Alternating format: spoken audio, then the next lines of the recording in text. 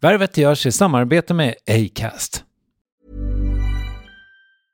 This Mother's Day, celebrate the extraordinary women in your life with a heartfelt gift from Blue Nile. Whether it's for your mom, a mother figure, or yourself as a mom, find that perfect piece to express your love and appreciation. Explore Blue Nile's exquisite pearls and mesmerizing gemstones that she's sure to love. Enjoy fast shipping options like guaranteed free shipping and returns. Make this Mother's Day unforgettable with a piece from Blue Nile. Right now, get up to 50% off at BlueNile.com. That's BlueNile.com. There's never been a faster or easier way to start your weight loss journey than with PlushCare. PlushCare accepts most insurance plans and gives you online access to board-certified physicians who can prescribe FDA-approved weight loss medications like Wegovy and Zepbound for those who qualify. Take charge of your health and speak with a board-certified physician about a weight loss plan that's right for you. Get started today at plushcare.com/weightloss. That's plushcare.com/weightloss. plushcare.com/weightloss. Värvet presenteras i samarbete med Nasonex, utomhusmöjliggöraren, som de inte kallar sig av någon märklig anledning. Men det är i alla fall Sveriges mest köpta antiinflammatoriska nässpray mot allergisk snuva. Och nu kommer ett litet test, så fram med papper och penna du som lyssnar, nu kör vi. Fråga 1. Vill du vara ute mer i naturen? Fråga 2. Sitter du framför en skärm lite för mycket? Fråga 3. Är du allergisk? Om du har svarat ja på någon av frågorna så tycker jag att du ska bege dig till beanoutsider.se. Jag vill för övrigt poängtera att Nasonex nässpray är ett receptfritt läkemedel från 18 år för behandling av symptom vid säsongsbunden och perenn allergisk snuva. Rådfråga läkare om du är eller tror dig vara gravid eller ammar, eller om du planerar att skaffa barn, har en obehandlad infektion i näsan, nyligen har genomgått en näsoperation eller har en skada i näsan. Får ingen effekt inom 14 dagar eller om du redan använder läkemedel med kortison ska du kontakta läkare. Använd ej mer än 3 månader utan läkarkontakt. Stort tack Nasonex och beanoutsider.se. Värvet sponsras av SAS Eurobonus och SAS Eurobonus Mastercard. Och det här är ett budskap som jag tänker kan vara bra för den som antingen gillar guldkant på till exempel tillvaron eller för den som gillar att slå 2 flugor i en smäll. Om jag tittar på vad jag gör av med under en dag så är det typ 85% mat. Kanske tar jag en kaffe ute och relativt ofta unnar jag mig en lunch, men framförallt så handlar jag middagskäk och det blir nästan alltid ungefär 327 kronor. Och jag är förvisso med i alla mataffärers kundklubbar så jag får väl något slags luddig poäng på mina köp, men får jag poäng på allt, överallt? Jag får ju inte det och det är dumt, för visst, Eurobonus kan användas till resor, lounger och uppgraderingar, men otroligt mycket mer, som att bo på något av de 250 000 anslutna hotellen som finns att välja mellan. Perfekt om man vill ha en staycation med sin partner eller så. Och just nu, mellan 23 april och 5 maj, får du 5 000 Eurobonus extra poäng om du ansöker om ett SAS Eurobonus Mastercard kreditkort. Kreditkortet som ges ut av SEB Kort Bank AB, där effektiv ränta är 19,27%. Vilket exempelvis blir 47 108 kronor om du använder 40 000 i kredit i ett år. Men det är förstås inget tvång att utnyttja krediten. Få poäng på allt överallt och du börjar på saseurobonusmastercard.se. saseurobonusmastercard.se. Tack SAS Eurobonus och SAS Eurobonus Mastercard.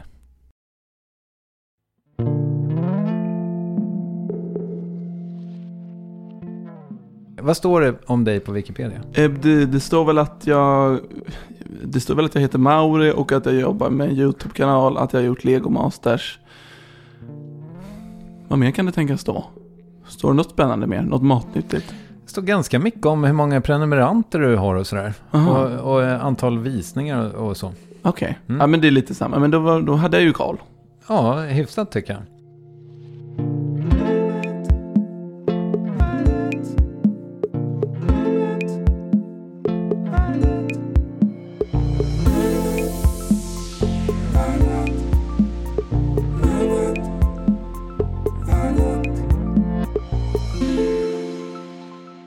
Genom nöjeshistorien finns det fall av stjärnor som inte tänkt sig en plats i rampljuset men som fick det ändå. Som John Wayne som bara ville bli professionell fotbollsspelare eller Charlize Theron som ville jobba med dans. Båda blev skadade och fick byta karriär efter det.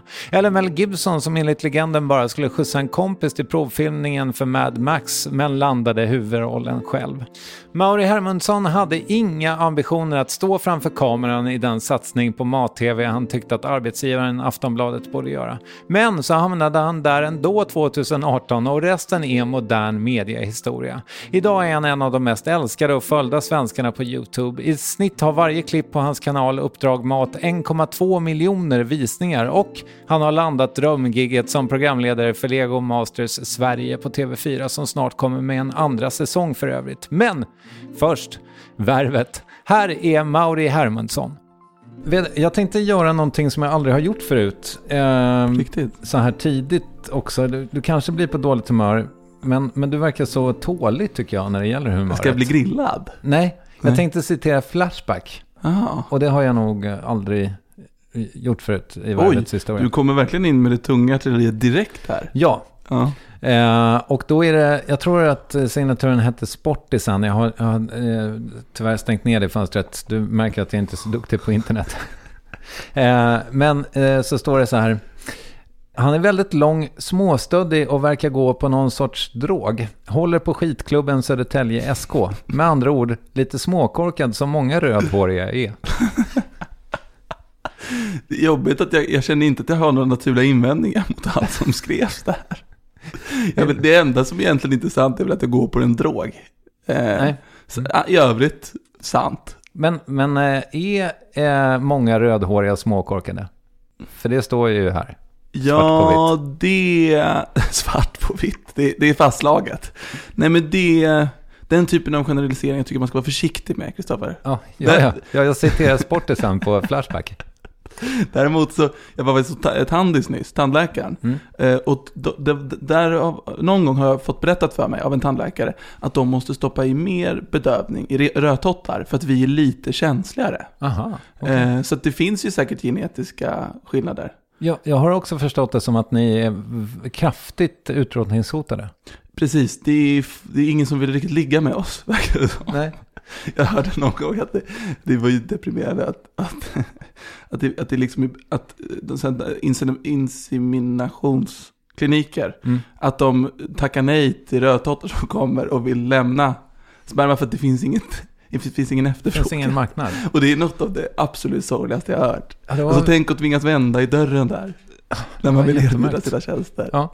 Så att utrotningshotade är vi definitivt. Ja, men du får ju helt enkelt se till att föröka dig vad det lider. Något så in i helvete för att kompensera den här utvecklingen. Ja, vad sorgligt. Ja. Vet du, jag klädde mig som en hommage till dig idag. För det känns som att den här overshirten som jag har på mig, den är inte exakt likadan. Men du har ju haft någon väldigt liknande i typ 45 YouTube-filmer. Jag har inte så bra liksom jag är inte så bra på kläder, så det blir lite för mycket samma. Så den där har du verkligen träffat rätt. Och sinnessjukt nog så har du dessutom en gul t-shirt under. Precis som jag. Ja. Det var som att vi ringde varandra i morse. Yes. Svarta jeans har du, jag har blå. Men då vet folk ungefär hur det ser ut här i ateljén. Ja. Men det här med att du är småstöddig, för jag har hört dig också prata om dig själv om att du tycker att det är jobbigt att folk tror att du är trevlig.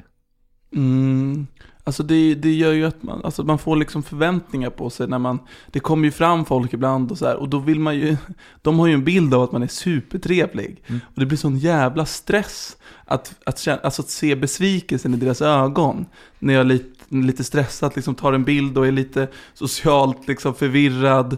Man är ju inte den de tror att man är, och det är ju såklart lite jobbigt att bara gå runt och vara en besvikelse i största allmänhet så fort man sätter sin fot på stan. Kan du inte bara skärpa dig då och vara trevligare? Jo, alltså det är inte, jag vill understryka att det är inte att jag är otrevlig. Det är mer att jag kanske inte är så bekväm och så naturlig som de kanske förväntar sig att det ska vara. Och så blir det bara att jag står stilla ner i marken och sen går jag fram vidare. Och så tänker jag, fan vilken besvikelse jag måste ha varit nu igen.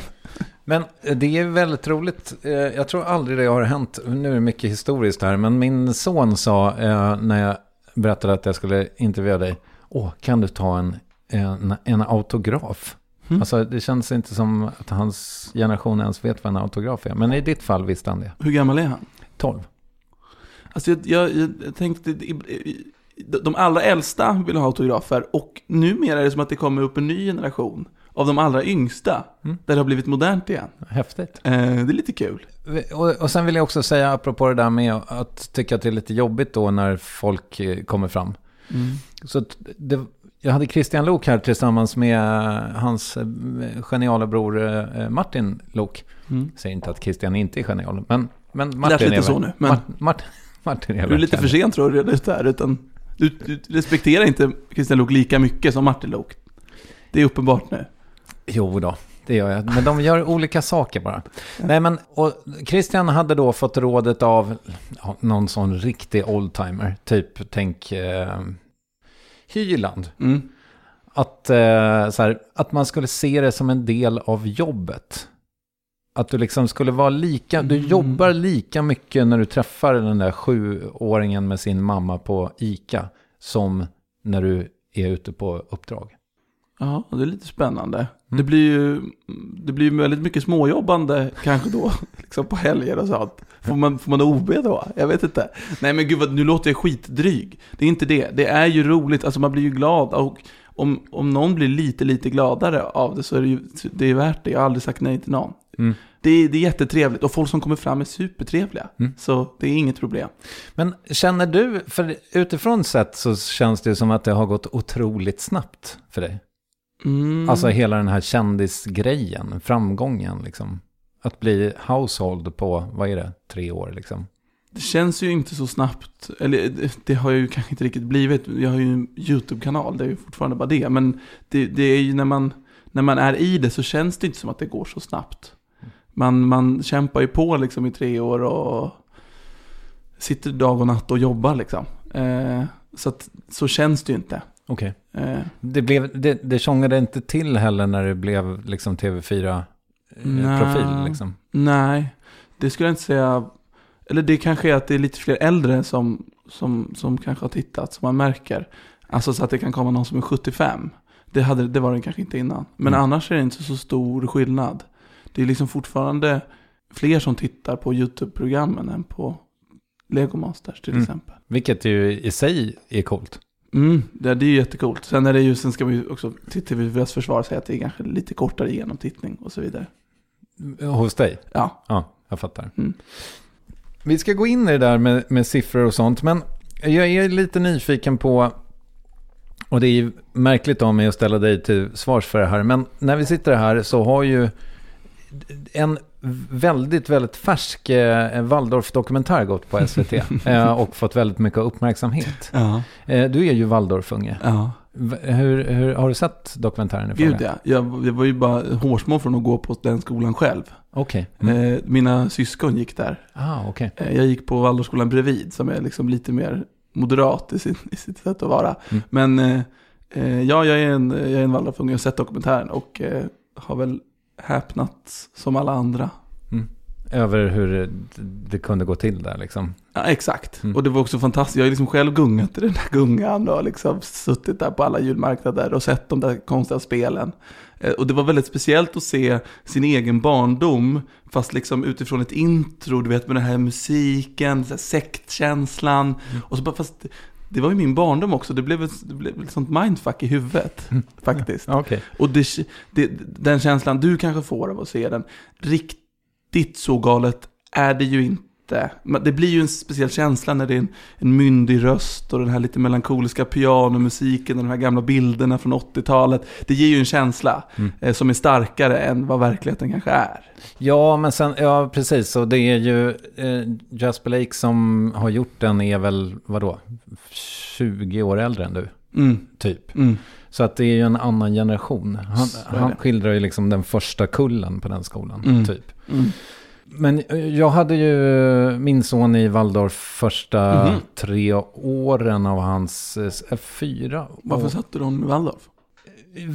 Jag tror, jag ska inte liksom tala för min sons mamma, men jag tror att och nu gör jag det lite ändå. Men jag tror att vi båda kände oss ganska liksom besvikna på den vanliga kommunala skolan som vi båda hade gått på 80-talet, liksom, 90-talet.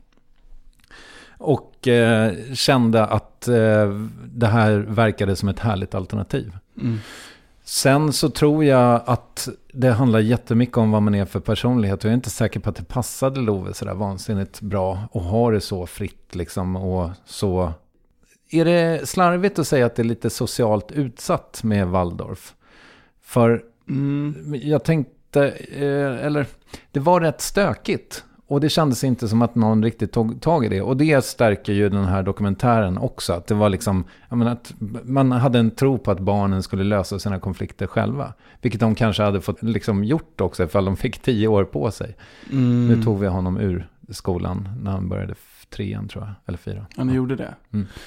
Ja, alltså det är så himla, jag gick ju 12 raka år i Waldorf. Jag hade gått i en riktig skola. Så det är så svårt att veta hur det är där. Jag tänker att det kanske är lite mer som i militären liksom, att man sitter där och är tyst och sånt. Så det är inte jag van vid. Och jag kan liksom inte, men jag tror som du säger att det passar nog kanske vissa bättre och andra sämre. Men jag tycker ändå att det finns något härligt i att det, alltså, människor är så himla olika. Det är lite konstigt att vi bestämt att alla ska gå i exakt samma skola. Så att jag hoppas inte att de ska försvinna, men man behöver väl liksom styra upp dem. Det kan ju inte gå till hur som helst. Nej. Men jag själv hade kanske kunnat sätta mina barn i en Waldorfskola om jag tyckte att det kändes bra att de passade in där. Ja, nej, men och jag tycker den liksom sägningen som kommer tidigt i dokumentären också, att så här, vi vill inte att barnen ska anpassa sig till samhället, vi vill att barnen ska förändra samhället. Det är bra citat, snyggt sagt av Per Ahlbom där. Det är gåshud. Ja, faktiskt. Ja. Man förstår ju att han lyckas få med sig folk, sen att han är lite galen i övrigt. Men vilken kille, vad han säger. Ja, karismatiskt. Ja, och det har han ju rätt i. Nej, men jag håller med, alltså i stort så håller jag ju med. Det vore ju härligt ifall... Vet du vad, innan vi lämnar det helt så ska jag ändå ta en grej som jag har citerat orimligt mycket, men Carl Johan De Geer var gäst i Värvet för 100 år sedan. Och då sa han att han tyckte att skolan skulle vara uppbyggd kring elevernas intresse istället. Och att man så här, om man är väldigt, om man tar Love nu då till exempel, han har 2 intressen, det är basket och kickbike liksom. Och då skulle man bygga hans skolgång kring de intressena, så att liksom han fick lära sig anatomi genom att ramla och slå sig på basketplanen, och så fick han läsa på om vad som händer i knät då när han slår sig där. Eller? Låter så att vi skulle behöva en lärare per elev. Ja, kanske. Men om man skulle gifta ihop lite av det Waldorf är med kommunala, liksom, eller statliga, kommunala skolsystemet. Att man sådär på något sätt fick ganska fritt då, att det fanns delmål på något sätt. Och att man höll lite koll på dem. Att såhär, okej, men nu har du åkt rullbräda i 4 timmar under skoldagen. Kanske är dags att du går in och gör lite matte eller vad det nu kan vara. Ja, men det är lite åt Waldorfhållet på något sätt. Alltså, det är den känslan. Ja. Men ja, och jag tror att vi båda är rörande överens om att det, alltså med tanke på hur många olika jobb det finns, kanske det borde finnas lite fler skolor. Ja, verkligen. Men jag trodde att det skulle vara lite av ett skop jag hade här, att jag hade listat ut att det var halvislänning. Sen visade det sig att du har ju pratat om det. Ja. Det var inget skop. Nej, det hör man ju nästan på efternamnet om man är riktigt vass som du är. Så det var ju bara att du googlade mig på Wikipedia och såg att hans efternamn lät isländskt, eller? Nej, det var väl inte bara det, utan det var ju det, om jag ska full disclosure. Ja. Kollade vad ditt bolag var registrerat. Såg att det var ingen annan som hette som du i efternamn där. Men det var någon jävel som hette Hermundsur. Ja, i förnamn. Nästan så heter han. Ja, Hermundur. Du ser. Ja. Och då? Det var då du kom på det. Att det där... Killen är isländsk. Ja. Och då kände du dig lite stolt och mallig. Vilken research. Ja, lite så. Ja, men det är snyggt. Och det stämmer. Jag är halvislänning. Och sen så visade det sig att du hade sagt det till café för flera år sedan. Min pappa är islänning. Så, ja. Så det var den dagen. Ja, exakt. Det var det journalistpriset. Men hur är din isländska? Den är tyvärr väldigt svag. De pratar aldrig, de språkar med oss. Jag kan uttala den här vulkanen från 2009-10 där som sprutade ut aska. Go ahead. Nej, men du börjar. Nej, jag minns inte vad den hette. Den stavas typ Eyjafja... Jo, du har... Just, kom. Einafnjökull. Nej, du försöker inte. Jag gick bara på vad du sa. Det svåra med den är att det är den sista där. Det är så här Eyjafjallajökull. Okej. Det är det här som de håller på med på Island. Ja. Kan du få den? Testa nu. Eyjafjallajökull. Eyjafjallajökull. Nej, skit i Ellen utan gå direkt på Eyjafjallajökull. Eyjafjallajökull. Det är dystert att sitta och bevittna det här. Vi kan inte hålla på med det här längre. Vi har rullat i 20 minuter på att jag försöker uttala det. Det går inte. Lyssnarna tror ju nu att du har gjort det 3 gånger. Du har alltså suttit här nu i 20 minuter. Exakt. Det är bara nedklippt. Hemskt. Ja, det var vidrigt. Varför utsatte du mig för det här? Jag vet inte, det var bara roligt att se dig livrädd sitta och försöka uttala den här isländska vulkanen. Ja, om jag hade fått läsa det innantill så kanske det hade gått. Men jag vet inte, det gick inte. Nej, det gick inte. Det knöt Låt sig. oss konstatera att det inte gick. Men det var ingen som pratade isländska med dig hemma? Nej, tyvärr. Eller ja. Hur hade dina föräldrar träffats? De träffades i Järna, som är liksom någon sorts Waldorf antroposofcentrum på något gruppboende där båda jobbade. Okej. Och sen så friade min pappa till min mamma på Statoil när de var där och fika. Okej. Så mycket romantiker var han. Ja. Och på den vägen är det. Ja, jag fattar. Och sen så gjorde de ett gäng barn. Ja, det började produceras. Ja. Hej vill. Är ni 4? Ja. Okej. Och du är yngst? Näst yngst. Okej.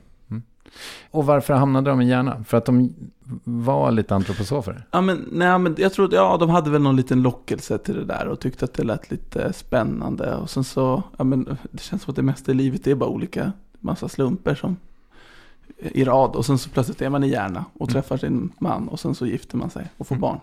Och bor kvar där än idag? Ja. Liksom för de som inte har någon relation till Järna, skulle du kunna hisspitcha det?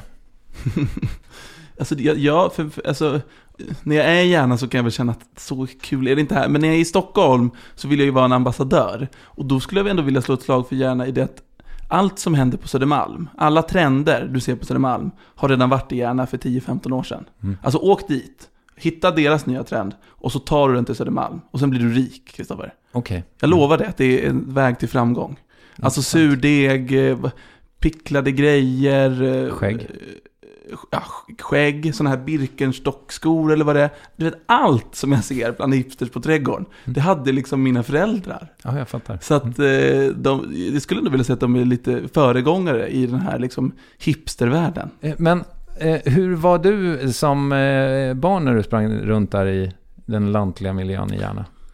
Oj. Förlåt, är det lantlig miljö? Eller liksom är vi inne i samhället Järna eller är det någonstans utanför? Vi är Ytterjärna, det är lite kulturhus och det är lite sån här Vida-kliniken, så här homopatisk medicin, bla bla bla.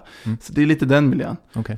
Nej men det finns verkligen inget spännande att säga om min barndom. Det tänkte jag på vägen hit. Måtte han inte fråga något om jag var så barn. För jag kan inte berätta roliga, jag kan inte berätta historier. Det hände inget speciellt. Men det var kul. Du var ett glatt barn? Ja, men det var jag faktiskt. Ja. Lite liksom nevrotisk emellanåt, men ändå glad. Var det den gamla hypokondrin? Hypokondrin kom, det är väl liksom, det känns som att den nevrotiska det bara byter lite skepnad då och då. Nu är det att jag är hypokondrisk. Då var det att så fort mamma åkte iväg och handlade så var jag så här, hon kommer krocka. Nej. Okay. Och så 4 år i rad, så alltid när hon var borta så satte jag mig i köket och tittade ut mot vägen. Och så satt jag bara där och väntade. Och så lärde jag mig att känna igen de här billjusen liksom. Att nu är det mamma, så springer jag fram till framsidan och tar emot henne. Och så liksom kan man andas ut äntligen. Inte helt sunt. Nej, någon slags otrygghet va? Tänker jag. Ja, eller bara liksom någon sorts oro som ligger i kroppen och som kan byta skepnad. Då var det. Nu är det hypokondri. Ja, jag fattar. Och nu är du inte orolig för din mamma längre?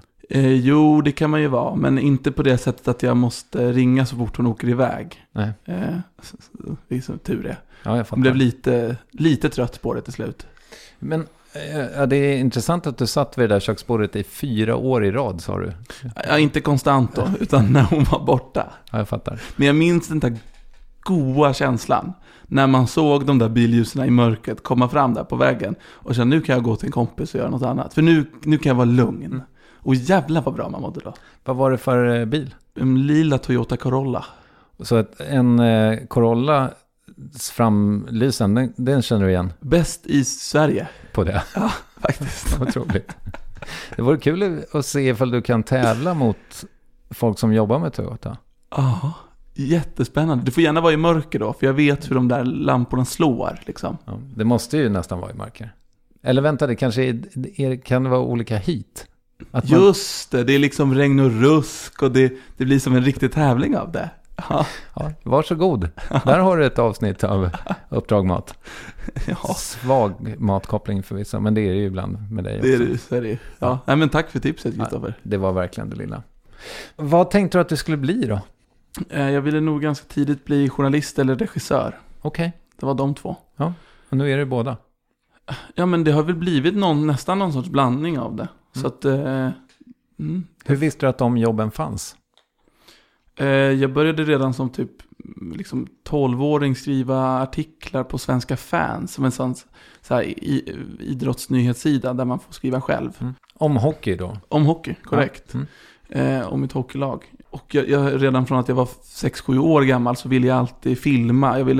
Vi hade ingen tv eller dator hemma, men jag hade liksom kompisar som hade det. Och det var alltid att jag ville hem till dem, och de var inte så sugna på att göra film. Men jag ville verkligen dit och filma och sitta och klippa det där.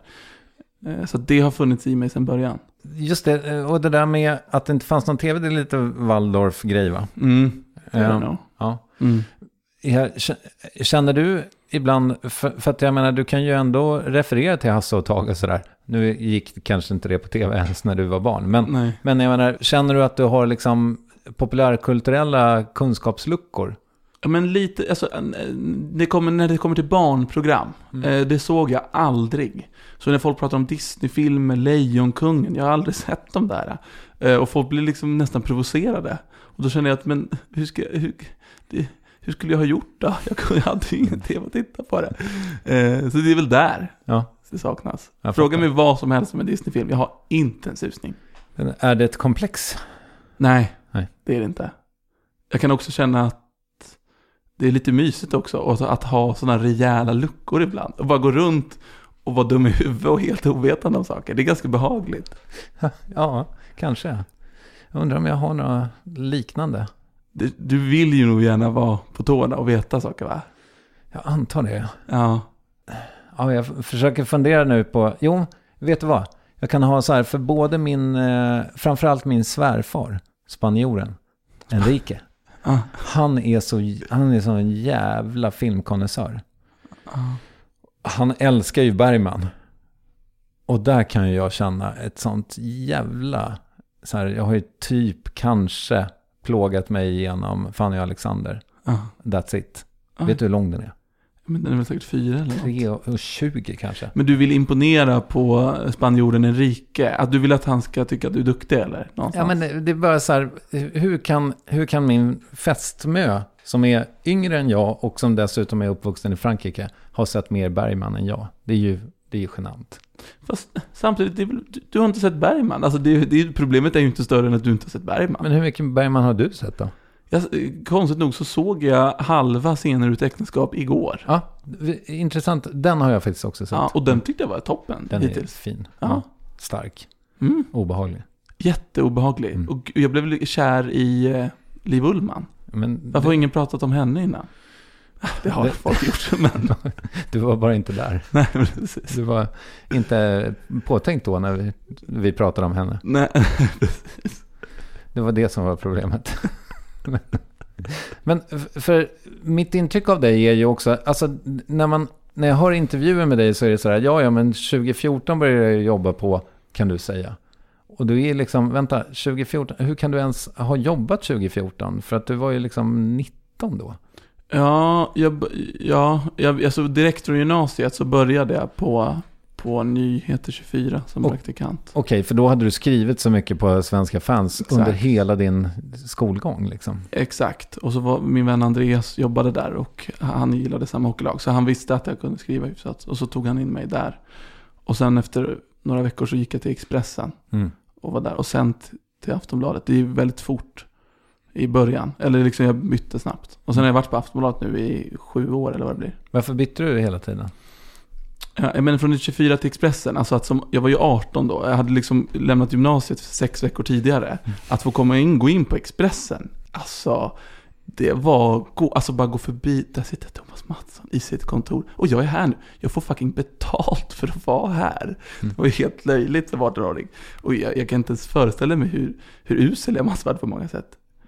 Alltså jag var ju bara ett barn nästan. Jo, men du fick ju uppenbarligen, alltså du blev draftad vidare då sen. Eller? Ja, jo, precis. Alltså det var ju den här vågen när det var mycket att man skulle få mycket Facebook, att man skulle få klick via Facebook och det blev virala artiklar. Och så lärde jag mig det precis i rätt tid liksom. Så jag hade lite tur.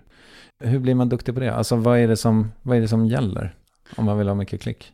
Det har ju förändrats nu ganska mycket. Nu vill de ju snarare ha betalt för artiklar. Man vill ju ha plusanvändare och sånt. Men då var det mycket att skapa virala hits och hitta rätt liksom känsla i rubrikerna som får dig att känna att det här är viktigt, det här vill jag dela vidare och så vidare och så vidare. Säg en bra sån clickbait-rubrik som du har satt. Det var någon gång vi gjorde, jag tror det var Joel Kinnaman som satte sig i någon video och sa så här: pedofili är dåligt, sluta med det. Ett budskap som nog nästan alla kan relatera till. Och alla gillar Joel Kinnaman. Och då kunde man bara skriva, jag minns inte exakt vad det var, men liksom Joel Kinnaman vill stoppa pedofili. Dela du för om du håller med. Alltså det var något sånt. Okay. Och folk bara, jag håller med. Ja. Och så, jag minns att det var så 300 000 delningar på någon artikel på Facebook, på svenska. Det är ganska exceptionellt. Det låter ju bra. Ja. Så det är liksom inte rocket science. Nej, men man måste ändå lära sig att vara helt besatt av siffror och gå hem på kvällen och bara kolla och ha panik över att något inte funkar. Alltså den typen av ångest måste man nog ha för att verkligen kunna lära sig. Men du har ju fått berätta många gånger det faktum att du liksom egentligen inte hade tänkt att du skulle vara liksom att du skulle inte vara framför kameran riktigt. Men hade du inte liksom ändå testat dina vingar lite som så här hockeyreporter, och du hade någon podd och lite sådär. Du var ändå lite på väg fram till micken så att säga. Ja, jag tycker det är roligt att skapa liksom innehåll på något sätt, att få vara kreativ och att någon sen tittar på det. Oavsett om det är jag framför eller jag bakom, men att folk vet att det var han som gjorde det. Det är väl en sorts konstig narcissism säkert. Eller jag vet inte. Det är klart att när man gör något som man liksom lägger tid på, så är det så himla roligt tycker jag att visa upp det. Det är som om jag åker i bil med några kompisar och har en ny låt eller någonting jag vill visa upp, så blir jag jättenervös. Att jag vill att de ska tycka om den också. Alltså det där har jag i mig. Men sen kände jag nog aldrig att göra tv framför en kamera. Det kände jag mig på något sätt, jag kände mig inte så bra på det och inte så bekväm i det. Alltid när vi gjorde filmer när vi var små så ville jag filma och klippa liksom. Men sen blev det som du sa, att jag hamnade framför kameran istället. När du var liten då och filmade och med dina kompisar, du hade ju ingen dator att klippa på. Hur gick det till? Då fick du åka hem med materialet till någon? Ja, precis. Vi filmade med min kompis mobil eller något. Och sen åkte vi hem till kompisarna och kunde klippa hos dem som hade datorer. Vad blev det för filmer? Nej, men det blev sådana små klipp, sådana små reklamer eller bara 30 sekunder liksom, som ingen har sett lyckligtvis. Okej. Men alltså som där ni hittade på reklam? Ja, exakt. Vi gjorde någon för massa olika företag. Man hade ju sett reklam på tv och det var ju lätt att försöka återskapa det liksom. Ja, jag fattar. Ja, vad roligt att du hade liksom den delen av din dröm att liksom regissera. Finns den kvar? Ja, jag har nog börjat inse att skriva drama är liksom kanske det svåraste man kan göra. Alltså helt omöjligt. Nästan. Och det tror jag inte att jag klarar av. Och att regissera finns det massa som är bättre. Så att jag vet inte riktigt hur jag ska bära mig åt för att göra den där drömmen sann. Jag lunchade med en kille igår som, jag ska låta vara anonym, men som är duktig filmklippare och som sa att det blir nästan aldrig bra när regissören har skrivit manus. Mhm. För att då blir hen för alltså då blir hen för det blir för mycket darlings. Så blir man inte lika osentimental i klipprummet. Jag kan köpa att den personen som gör filmen kanske inte ska vara helt drivande i klippningen. För det är där de riktiga darlingsen ska börja dödas. Men jag tycker det är lite konstigt att så mycket film och tv görs, att det är så många olika steg. Att några kommer på en idé, sen kommer några in och skriver manuset. Och sen kliver någon in och ska bli producent som väljer ut en regissör. Och sen en caster som väljer ett skådespelare. Det är liksom, försvinner inte lite visionen från början i att det blir så många olika? Jag tycker det är jättesvårt att förklara en vision för någon annan. Men jag kan köpa att det i klippningen sen så är det någon som får någon sorts objektiv bild. Här är materialet, så här blir det så bra som möjligt. Och har inte varit med på set och känt massa saker. Där kan jag nog ändå köpa det. Men jag tycker det är lite konstigt att det är så jävla många olika roller. Ja, precis. Alltså det måste ju vara, tänker jag, det svåraste som finns att behålla den, eller säkert otroligt mycket svårare att bygga en raket som ska gå till Jupiter. Ja, det är det förmodligen. Av grejer som du hittar här i min ateljé. Ja, det hade varit ett jävla tisdagsprojekt för dig och mig alltså. Men i just liksom konstnärlig vision så. Tänk om vi lyckades. Vilken grej. Vilken chock. Ja, det hade varit otroligt. De använde 3 ljudkort, några gamla syntar. 2 mediekillar från Södermalm som bara, nu är vi i Jupiter. Va? Och ett piano faktiskt. Att bibehålla den konstnärliga visionen, ja. För det måste ju du känna är svårt bara med det alltså att göra 20 minuter tv, så att säga. Att liksom du hade en vision när du åkte ut och började testa. Men där tycker jag det är mycket, mycket lättare. För där, det är ju ändå jag som bestämmer i alla steg. Så det blir ändå närmare den på något sätt vision man har haft. Sen så når man ju aldrig upp till den vision man har i början. Men man får väl sikta på något och sen så blir det lite sämre. Men det är i alla fall inte att det blir så jäkla många som kommer in och säger saker. Eller nu tycker jag vi gör så här istället. Ja, och sen är det ju, apropå, alltså med långfilm så är det också någon jävel som har pröjsat för det. Som vill ha sin... Ja. Som vill tjäna pengar på det också.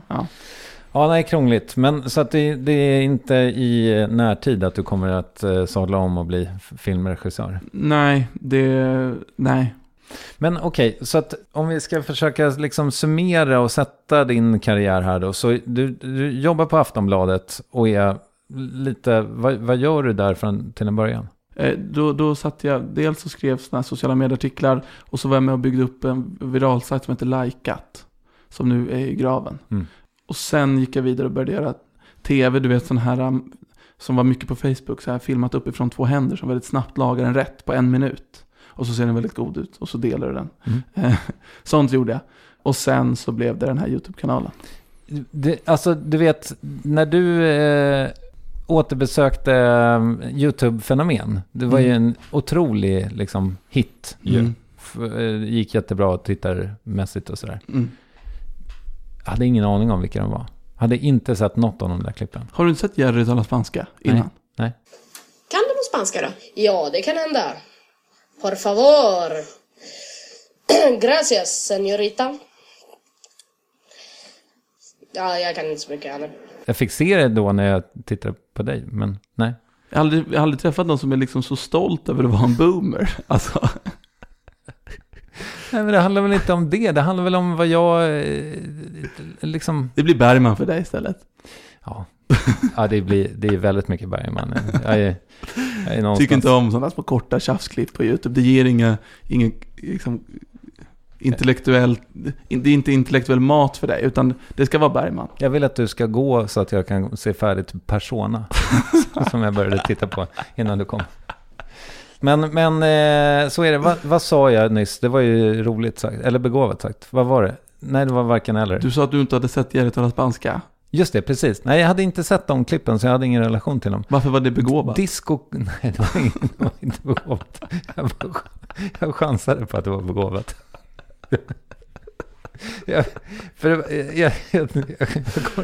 Jag kommer ihåg känslan av att jag ville säga någonting.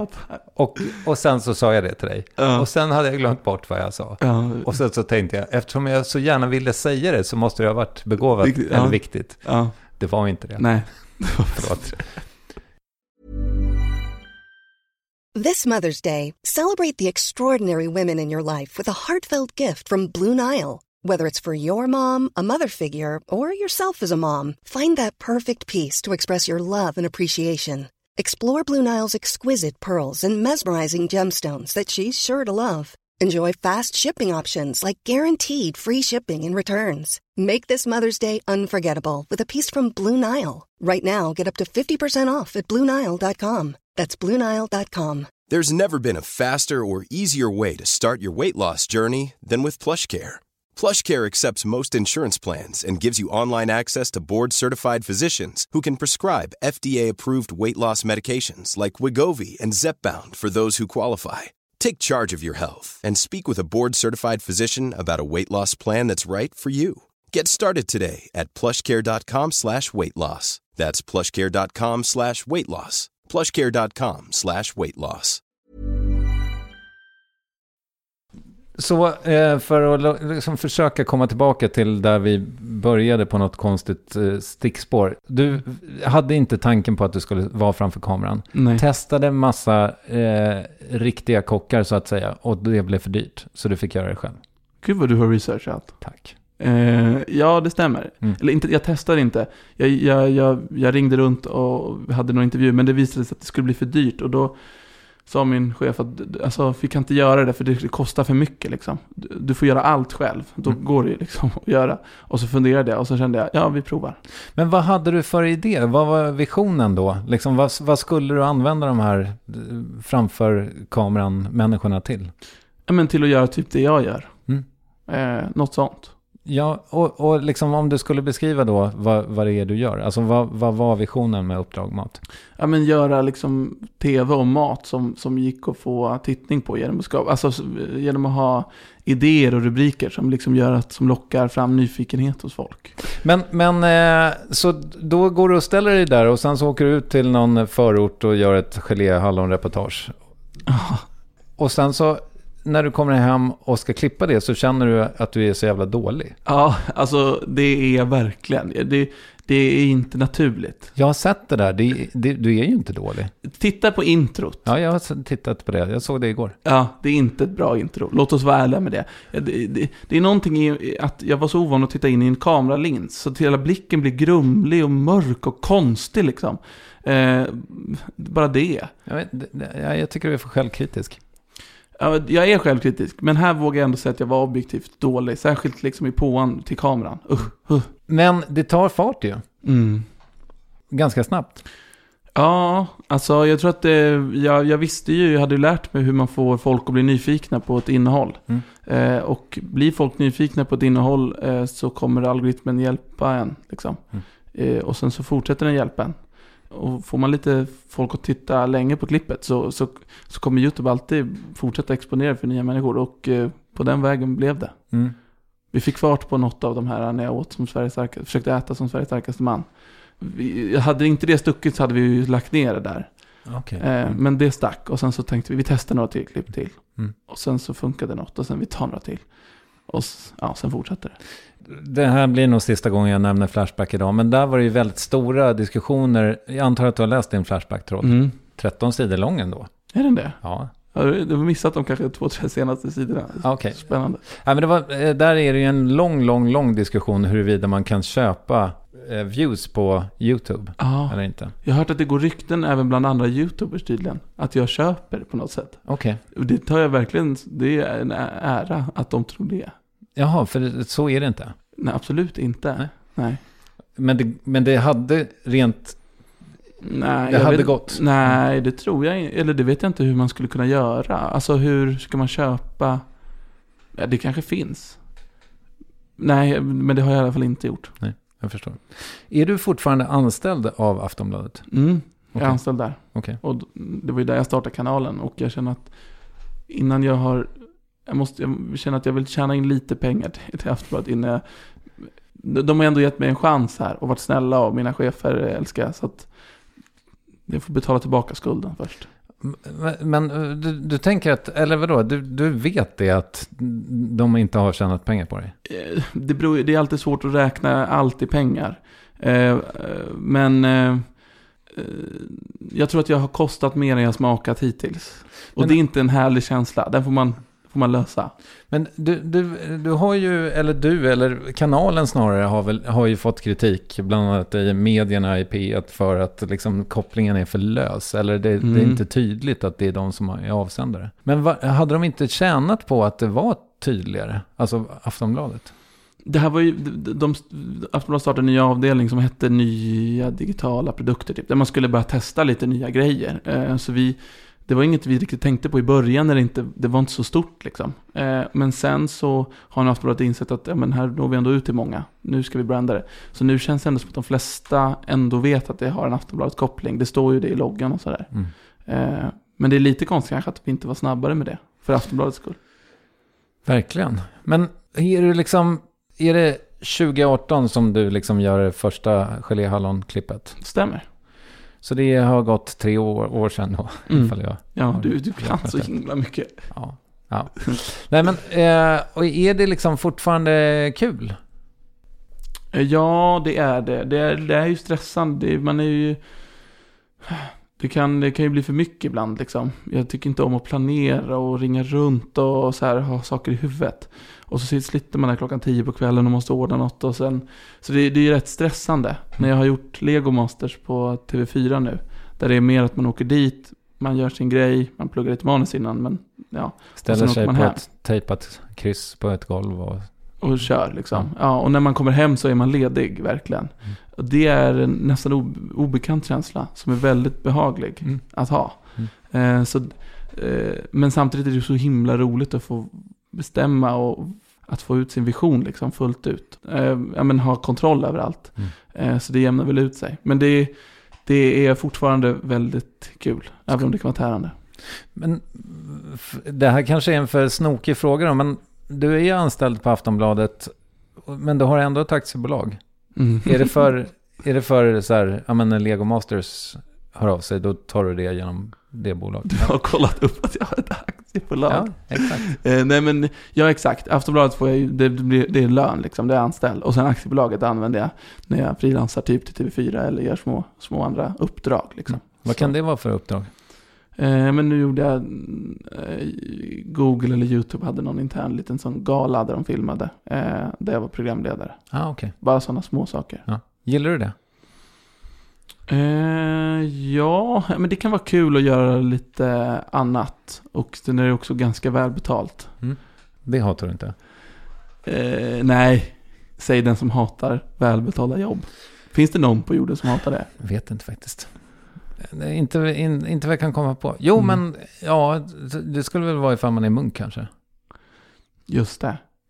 Just det. Får tjäna pengar. Sant. Så blir det jobbigt. Där fick du mig. Ja, jag kom på en. Ja. Men för jag tänker också att det inte är helt sällan att du liksom i dina klipp, att det är så här, att du står på en scen eller så här, du kanske presenterar bästa skolmaten inför en aula eller så där. Och det känns ju som att du trivs där. Alltså du kan ta en publik. Nej, det tror jag inte. Alltså jag har gjort någon sån live-gig någon gång. Alltså där jag var konferencier. Gick inte. Gick inte. Nej. Eller det var så himla svårt. Det är någonting när publiken sitter där och reagerar. Alltså det är bättre att förlora självförtroendet när produkten är klar. För då märks det inte att jag torskat allt självförtroende under vägen. Du har inte förstått under tidens gång hur uselt det var. Men när man står framför en publik och liksom drar ett skämt som är så här är en punchline. Ja. Alltså den där tystnaden är ju där känner man grejer alltså. Och det tar ju luften ur den. Du kommer inte bli stand-up-komiker? absolut inte. Satan vad respekt jag har för folk som kan det där. Jag brukar ju fråga i uppvärmning ibland vad folk skulle ha för att köra 10 minuter på Norra Brunn. Vad skulle du ha? I pengar? Ja.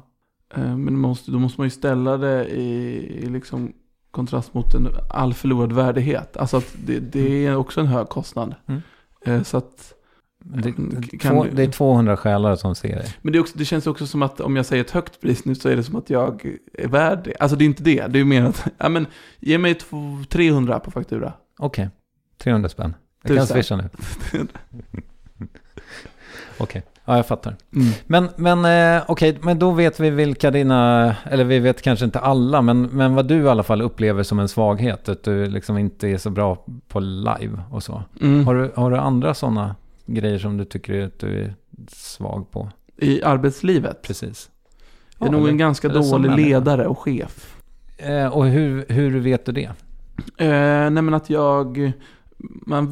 man vill så himla gärna att det blir bra. Och man orkar inte liksom ta den långa vägen. Om någon har klippt något åt mig. Eller hjälpt mig med något. Och sen tycker jag inte att det är bra. Jag har inte i mig att här. Vissa chefer skulle liksom, vad tror du om att göra lite, vad hade du gjort här? Du vet såhär, låta folk säga det själv och allt sånt där. Jag är bara såhär, det där håller inte, du får göra så här och så här. Och det är inte så schysst och trevligt och bra ledarskap. Samma på inspelning när det är stressigt. Och jag liksom säger till Filip som har filmat alla avsnitt att så här, för helvete, gör bara så här nu. Alltså att när jag är stressad så är han också tillbaka mot mig. Så det jämnar väl ut sig. Men så där, jag är inte så bra på det där. Nej, okej. Men det där tänker jag också, alltså just i den där feedback-situationen så låter det mer som att du är rak än en dålig chef. För det är ju det värsta som finns, tänker jag, är liksom, alltså när det är oklart. Om du får en rak feedback, då är det lättare för dig att göra ditt jobb. Ja, men det kanske är beroende på vad man gillar också. Men jag tror även du skulle tappa luften efter ett tag under mitt ledarskap. Alltså, ja. Okej. Eller, gud, nu låter det som att jag är helt fruktansvärd. Det är jag inte. Nej, men alltså, som person är du ju också, och du har beskrivit dig själv som att du är grundglad, liksom. Nu la jag ord i munnen på dig, men typ. Och det är ju väldigt mycket glädje framför kameran i alla fall. Men mellan tagningarna då så går du ner i raseri. Nej, det är jag oftast inte. Det är under stress och så. Eller om inspelningen inte blir som man vill, liksom. Då kan man ju bli mörk i själen. Men annars, jag tror ändå att min grundton är glad.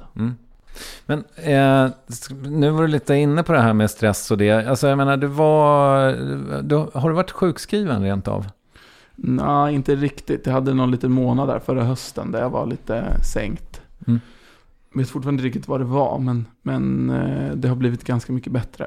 Okej. Men är det stress som sätter sig på dig på något sätt? Ja, det är väl någonstans där. Alltså, jag har ju gått på KBT och de verkar inte bry sig så mycket om vad det var, utan mest hur jag löser det. Så jag vet faktiskt inte riktigt vad det var. Precis, men man jobbar inte så mycket med orsak, nej, och sådär. Exakt. Så det har mest varit, gör så här, våga göra de där grejerna, även om du blir lite yr, och fortsätt. Och det har faktiskt hjälpt. För det är så det tar sig ut, yrsel? Ja, någon form av lite märklig yrsel som kan komma i vissa särskilda situationer. Okay. Typ som skulle kunna ha kommit här, men det har inte kommit alls. Jo, nu har vi pratat jättemycket om hur dålig du är. Men jag är nyfiken på vad du tänker är din styrka, liksom. Som människa eller så i mitt arbetslivsutövande? Båda och, gärna. Jag är inte säker på att det går att separera det till 100%. Nej, det är sant. Det skulle väl vara att jag är ganska kreativ, kanske. Och betyder inte något för det att vara kreativ? Jo, ja. Ja. Vad ska du med det till? Jag tänkte att du skulle fylla på med ett adjektiv till. Kreativ och... Vad är det som gör att folk vill prata med dig framför kameran? Är det Mauri? Han är så kreativ. Det måste vi vara med på. Det är ingen som någonsin har sagt. Men det är väl att de har sett YouTube-kanalen och tyckte om det. Det är väl därför de... Ja, varför vill folk se dig? Varför vill folk vara med dig? Men det är ju roligt, alltså man får med människor som är härliga och jag kanske jag vet inte. Och vad är det som tar fram det härliga i dem då? För de skulle ju också kunna liksom vara som du på konferencier-gig och knyta sig helt. Ja, nej men jag gissar att du vill komma till att jag är bra på att prata med människorna. Och det är du för att... Nu känns det som att du verkligen lägger ord i ja, jag vill någonstans, ja. Ja, det vill jag. Ja, vart vill du, Kristoffer? Hjälp mig. Jag vill att du ska säga att du är nyfiken. Ja, men det är jag. Faktiskt, det stämmer. Det är jag. Och det tänker jag alltid är liksom, hemligheten på något sätt. När man gör just, eller det vi båda delar då. Att man pratar med folk. Liksom att de känner att det kommer ur genuin nyfikenhet. Det har du rätt i. Det är jätteviktigt. Jag tänkte att jag skulle på något sätt försöka gå till botten med vad nyfikenhet är. För att jag tänkte just så här, nu när jag har verkligen marinerat mig i dig. Så känns det ju som att du har en genuin nyfikenhet gång på gång liksom inför dem du möter. Och då visade det sig att, eller så här, att nyfikenheten är liksom grunden till att vi överhuvudtaget sitter här. Alltså som släkte. Att vi har så här, ja men då, tänk, har du gjort maräng någon gång? Fatta att någon en gång var först med det. Det är nyfiket gjort. Det får man verkligen säga. Någon har liksom verkligen labbat med ägget. Vet du, vi slänger bort kulorna. Ja. Det vore inte det kul? Och så sätter vi socker. Precis. Och vispar satan. Ja. Vad händer då? Exakt. Ja, det har du verkligen rätt i. Handjagat liksom. Back in the day, antar jag. Det var ingen elvispar liksom. Nej, marängen är nog så gammal så att ingen kommer ihåg hur den gjordes. Eller att man så här jäser bröd. Samtidigt, man skulle också, en alternativ förklaring är väl att liksom, att att äggulan försvann någon gång och sen så testade de att vispa. Alltså jag tänker att man tänker alltid att uppfinningar, eller vad man ska säga, allt är att någon bara kläckte idén. Förmodligen har den väl utvecklats under många 100 år. Ja. Men du har ju rätt i att nyfikenheten är ju någon sorts grund till vår civilisation. Ja, precis. Men det finns ju också människor, tänker jag, som inte är nyfikna. Eller som inte i alla fall jobbar med nyfikenhet. Och jag tycker nästan lite synd om dem ibland. För att det känns som att man förlorar ganska mycket om man förlorar nyfikenheten till allt som är omkring en. Alltså att bara gå runt och titta inåt. Det känns rätt trist. Ja. Så jag avundas dem inte. Du har ju pratat ganska mycket om ditt liksom grundointresse för mat. Men jag tänker mig att du är nyfiken på människorna. Det är väl det är, va? Exakt. Ja, alltså jag bryr mig kanske inte om falafel, men så träffar man Josef i Skandarani i Malmö liksom, som har ägnat hela sitt liv åt falafel.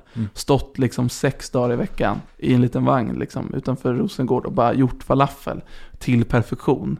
Och då är det klart att man blir otroligt nyfiken på att få smaka falafeln och se honom, alltså du vet, se hans blick när man tar tuggan. Hur gärna han vill att man ska tycka det är gott, hur han brinner för det där. Så på det sättet blir man ju intresserad av falafeln liksom.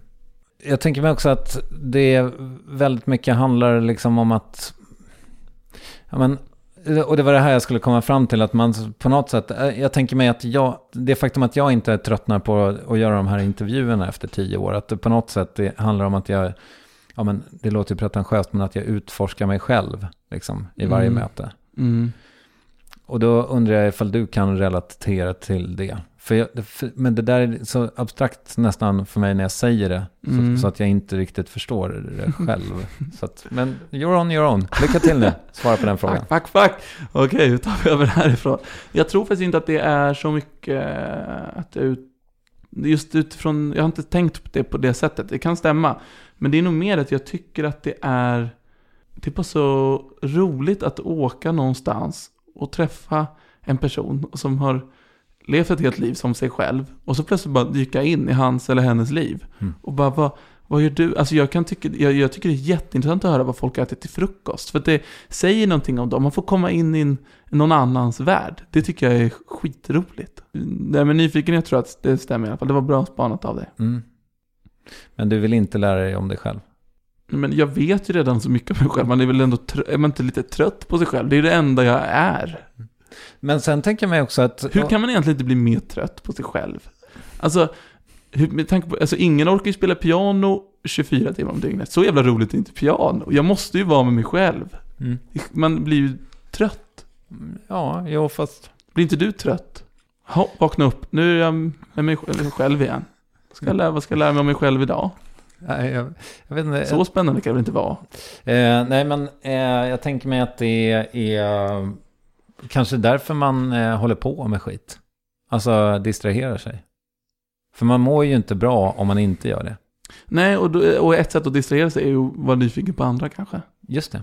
Och sen tänker jag också en sak, och det stämmer kanske inte alltid för dig, eller med, liksom, nu har inte jag skärskådat din statistik på det sättet som jag antar att du själv gör, men jag undrar om man skulle kunna säga att de klipp som oftast går bra är de som på något sätt skildrar passion. Nej. Här tror jag att du har fel. Okej. Eller, det beror ju på vad du menar med passion såklart. Men, nej. Det som får klipp att gå bra är ju en rubrik och en bild som gör att man blir väldigt, väldigt nyfiken. Och ju mer nyfiken man blir, desto mer visningar kommer de ha. Ja, men då kanske det handlar om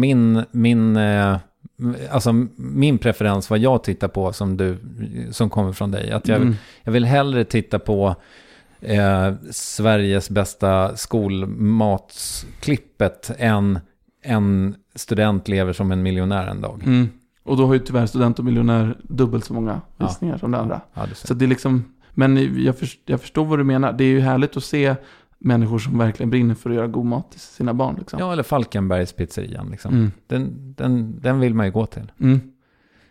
Det är allmänt underbart med folk som är extremt passionerade kring en sak. Och det är väldigt lätt att dras med i det där. Ja, men precis. Vad är din passion? Det är nog att få vara, alltså skapa kanske då, säger vi. Att få skapa saker som folk tittar på. Fair enough. Du är konstnär. Ja, om du vill kalla det för det. Ja, nu vill jag det.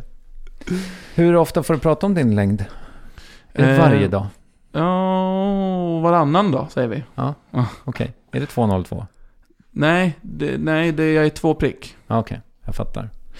Vet du, nu är du precis på gränsen till lite för kort. Men det är någonting med mig. Alltså, att se en lång person. Det finns få saker som piggar upp mig så mycket. Du går igång på något sätt? Ja, jag blir så lycklig av det. Jaha. Känner du att du ofta väcker den reaktionen? Nej, inte lycka. Inte den. Det är mest bara förvåning och äckel. Nej, jag skojar. Nej, men det är nog mest förvåning. Och kanske någon sorts wow-känsla. Ja. Jag har ju då... Det måste ha hänt 150 gånger i mitt liv att jag har sagt så här: wow, vad lång du är. Hur lång är du? Och det är ställt liksom... Och de är liksom 1,73. Ja, och det räcker för dig. Precis. Nej, men det är någon sån Guinness rekordboks nerv, tror jag, som det slår an. Att man bara så här: wow, du är lätt den längsta jag har sett den här veckan. 2,16, otroligt. Hur många träffar du som är 2,16? Nej, men min son spelar basket, så då ser man ju en del. Just det, långskånkar. Ja, precis. Kul. Vilken tur för dig att din son började på basket. Att du bara kan gå till träningen och bara känna wow. Ja, verkligen. Här står jag och går igång. Coach är ju bara 1,93 dock. Det är liksom lite besvikelse. Kommer inte långt med. Nej. Kanske 1,95. Jag vet inte. Han mäter i fot. Han är så cool. Ställer det till dig för att vara lång? Det är väl ibland när man typ åker flygplan, när man tränar vissa grejer, går inte, när man går liksom in i en butik och vill ha byxor i sin längd och de bara liksom pekar på skämtartikeldelen av du har Buttricks där nere på Drottninggatan, du får gå till. Alltså det är typ den. Då kan man bli lite så här, fan. Jag har aldrig haft byxor som är liksom precis så långa som de ska vara. Men alltid liksom att de nästan når ner. Ja, just det. Ja, det är där. Ja. Jag fattar. Men jag vet, det är ju någonting som är fascinerande med att vara, eller så här, som jag kommer ju aldrig riktigt få uppleva det. Att vara lång. Så där riktigt långa. Nej. Lång är ju. Ja, du är väl 1,85 eller något? 1,87, tack. Ja, förlåt. Ja. Och nu kommer dagens bästa segway. Apropå längd. Finns det liksom en smärtgräns för hur långa klippen kan vara på YouTube? Nej. Alltså man filmar och gör ett avsnitt och sen klipper man ut det som håller. Ja. Sen får det bli så långt det blir. Egentligen är det ju bättre att de är längre. För det här är så jävla nördigt så att folk skiter väl i det här. Men YouTubes algoritm vill ju såklart exponera saker som får dig att stanna kvar så länge som möjligt. Så har du lång genomtittning på klipp så är chansen större att för varje person de exponerar det till att de stannar lite längre. Jag har ju förstört mycket för dig idag när jag liksom har tittat på 4 minuter per klipp så. Ja, det var inte särskilt snyggt gjort. Nej, förlåt. Ja. Ibland går det undan när man har en gäst som kommer 45 minuter för tidigt. Är du arg för detta? Inte alls, jag tyckte det var mycket klädsamt. Jag är mycket glad för det. Du vet, jag vill helst... Alltså jag gick upp 04.30 i morse. Jag vill ju gärna börja jobba tidigt, va? Just det. Däremot så kommer jag vara helt ett vrak framåt 4 sen. Vet du, Mauri, jag tror att det är dags för frågor du inte fått förut. Kul. Eller hur? Succémomentet som vi alla har väntat på. Det är jättekul. Jag tycker jag såg fram emot mer grillning. I själva intervjun? Ja. Jag är ledsen. Jag tycker det är ganska roligt. Men vad vill du, på vilket sätt skulle jag grilla dig? Du var inne och tassade där på medierna som var lite kritiska och Flashback. Ja. Det var ju, men det kom... Var det för lite? Men du är liksom en ganska snäll intervjuare. Du försöker ju inte vara alldeles för hård mot folk. Det är väl inte din stil kanske. Så vad ska jag förvänta mig? Nej, vill du bli grillad då får du väl åka till Ekots lördagsintervju.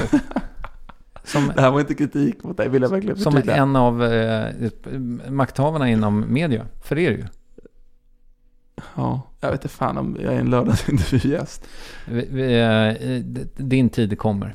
Okej, frågar du inte fått förut. Är det viktigt att när schampot i princip är slut hälla lite vatten i flaskan och skaka? Nej, det är inte så viktigt faktiskt. Okay. En kul fråga. Tack. Faktiskt. Jag har faktiskt inte ens tänkt på den idén. Nej. Men smart. För första gången i frågor du inte fått förut historia hade jag en följdfråga. Nämligen, vilka är topp 3 fördelar med det? Men eftersom du inte själv gör det här så... Men du kanske kan... De 3 största fördelarna? Ja. 1. Ekonomiskt sparande. Precis. 2. Miljömässigt sparande. Just det. 3. Lite festligt. Ja, just det. För det blir ju liksom mer ett lödder. Exakt. Ja. Så där fanns det 3. Yes, och sen också 3,5 att den liksom, jag tänker mig för den som ska återvinna den så är det inte massa schamporester man måste skölja ur. Jag vet inte exakt hur det går till. Är du säker på att de står och gör det? Klipper av dem och sköljer. Diska? Nej. Osäker faktiskt. Ja. Det skulle jag gärna vilja se hur det går till för övrigt. Vad har du för relation till bromsolja? Väldigt liten. Jag åker ju aldrig, jag har ingen körkort, jag är helt ointresserad av bilar. Jag vet knappt vad bromsolja är. Jag antar att det är till för att hålla, att inte det blir något stök med bromsklossarna, att det glider på bra där nere. Det tror jag också. Men det visade sig när jag googlade bromsolja i morse att det även finns för cyklar. Aha, just det. Men min spontana känsla är att det känns viktigt. En bra tur att det finns. Ja. Jag är glad att det finns. Ja, härligt. Ganska dåligt svar, men du levererar med sån härlig energi så att det blev toppen tycker jag. Ser du någon utvecklingspotential för persienner?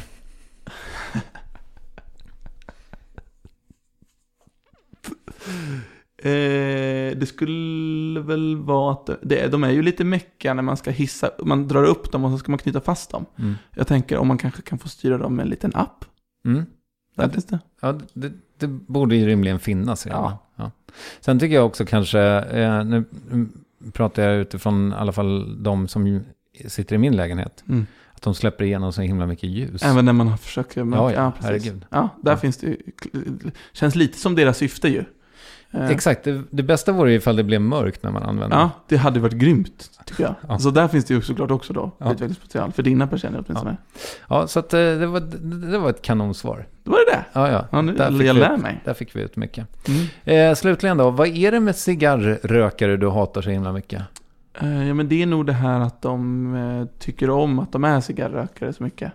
På samma sätt som du tycker om så jävla mycket att du inte har sett ett visst typ av klipp på Facebook. Man äcklas ju av det. Ja, jag gick bakom en cigarrökare på vägen till jobbet idag. Det var så jävla jobbigt för han gick så snabbt också så det var skitsvårt att gå om honom. För att jag hatar ju lukten av cigarr, det är ju det värsta. Men han skulle liksom sprätta då med sin cigarr och sin snabba gång. Så det slutade ju med att jag fick springa om honom. Men gud. Ja, jättejobbigt var det. Du har haft en jättetuff morgon, det hör jag nu. Tack. Tack för att du är så förstående. Mauri, jag tror att vi är klara. Wow. Känns det okej? Vilken grej. Ja, jag tyckte jag har haft jätteroligt. Ja, och du blev inte yr en enda gång? Nej, jag kände knappt av det. Okej, lite ändå. Nej. Alltså, succé. Jag har mått så bra. Tack så mycket. Tack för att du kom. Tack, hej då.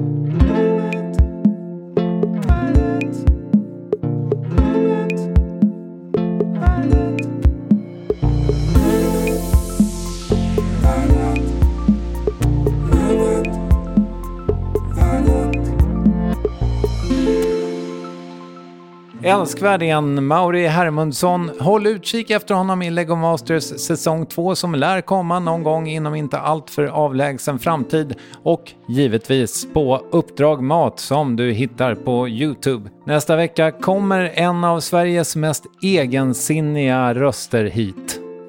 Ja, men alltså att spela upp saker för folk, det gäller ju att vara medveten om vem man spelar upp det för. Det kan vara någon som själv vill vara där du är.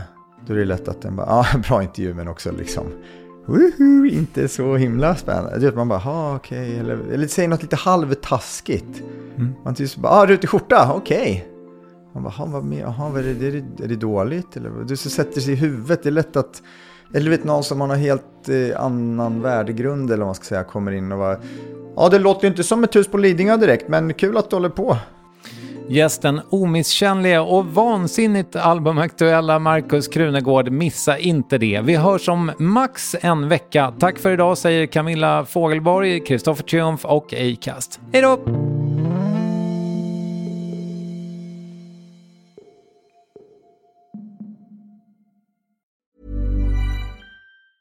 Even when we're on a budget, we still deserve nice things. Quince is a place to scoop up stunning high-end goods for 50 to 80% less than similar brands. They have buttery soft cashmere sweaters starting at $50, luxurious Italian leather bags, and so much more. Plus, Quince only works with factories that use safe, ethical, and responsible manufacturing. Get the high-end goods you'll love without the high price tag with Quince. Go to quince.com/style for free shipping and 365-day returns.